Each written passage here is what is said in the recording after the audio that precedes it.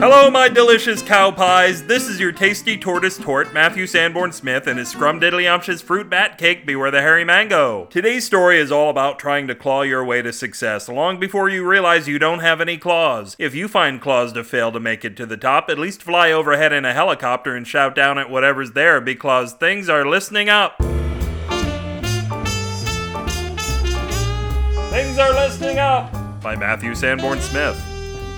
Mame grew up in hard times, living with her family in a shotgun shack. Not that it was a series of rooms all in a row, it was actually made of shotguns. One day there was an earthquake and the entire house went off, deafening Mame and her family and killing everyone in the neighborhood, except for the Hendersons, who lived in a bulletproof vest shack. The Hendersons immediately robbed Mame's family because everyone knew the house wasn't loaded anymore. Mame's family was poorer than ever, and she knew it was up to her to save them. Because of a genetic mutation that skipped a generation, her father was a giant ear, and now the one thing he could do was gone. What little money he had brought in was made by hearing things for people who didn't have the time to listen. Mame saw an opportunity in the incredible success of the Bee Gees. She and her sisters could achieve even more by going them one better and becoming the Sea Gees. Alas, after a disastrous 20-year career, they soon found out that fame isn't always determined by alphabetical order. Everyone told them they couldn't sing, but Mame and her sisters couldn't hear them. Mame had to figure out what to do with her life now. She was 40 years old, but didn't look a day over 70. She took to navel gazing, which meant she was staring at sailors all day. One day, a sailor gazed back. He was into wrinkles and bad hips, and the two of them fell in love. The next year, Mame gave birth to a litter of ears. Mame had two of her children surgically attached to her head, and suddenly she could hear again. It was a Christmas miracle, even more miraculous because it happened in April. Things were starting to listen up for Mame. But the kids grew quickly, and whenever Mame went out, people stared at the woman with the gigantic ears. Not only were they huge, but she hadn't thought to attach them to the sides of her head, and now they were blocking her vision. And she had to lift her earlobes to eat. She also couldn't find a Q-tip big enough to clean them. Instead, Mame had to attach a bunny rabbit to a dowel. It actually worked great. Mame decided to market them so people everywhere could finally clean whatever big holes they might have had. She almost blew it right out of the gate when she named them R-tips after the rabbits.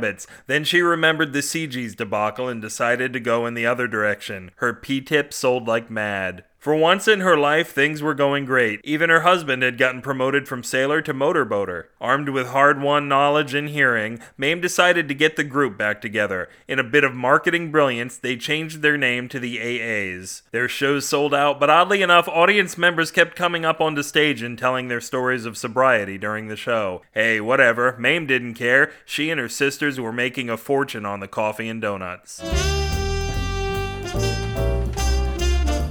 If this story was PU, you can F it and other MFs at the URL of the WTF, BEWARETHEREYMANGO.com! Matriculate half-heartedly in the comments for this post or calorie mail me and we'll finally count for something at Matthew@BewareTheHairyMango.com or burn our fridges behind us at BewareTheHairyMango@gmail.com. In the SFSignal.com fanfic series, the SF in SF Signal stands for Soapy Feldman because of our recurring fantasies about washing up Igor from Young Frankenstein in a prison shower. We all wrestle naked to see who gets to lather his hump. That part's real. I will beat someone's ass for a good imaginary hump lathering, let me tell ya. Tweet the fleet that your ship has come in and all of your saltiest seamen should follow me at twitter.com/upwithgravity. Unfortunately for you, your ship won't be able to find a parking space and it'll have to dump its load somewhere else because there is an entire fleet in the way. Those guys are total dock blockers. Subscribe through the Get the Mango button on the homepage. For $4 a month, you not only get 2 new episodes a month by way of Beware the Elitist Mango, you get the 16 episodes that are already there, just sitting around, waiting to be had. It's just about the perfect amount for a Mango mixtape, or at least it was when we still used tapes. Nowadays, I have to give my lady friend a mix flash drive and come up with the 8,000 songs that are closest to my heart. It took me 3 fucking years to get the order just right, and then when I handed it to her, I found out she'd gotten married a year and a half ago. Flash my ass. Actually, that's not a bad idea. This podcast dines poorly on house-style bargain beef Wellington, which is just a pile of beef served in a pair of rubber boots and you have to travel to New Zealand to eat it, but all in all it still beats Duck Nelson, if only Nelson's men had told him that, and is way better than Armadillo Napoleon, even though that comes with a side order of French Creative Commons Attribution Non-Commercial Share-alike 4.0 International License fries.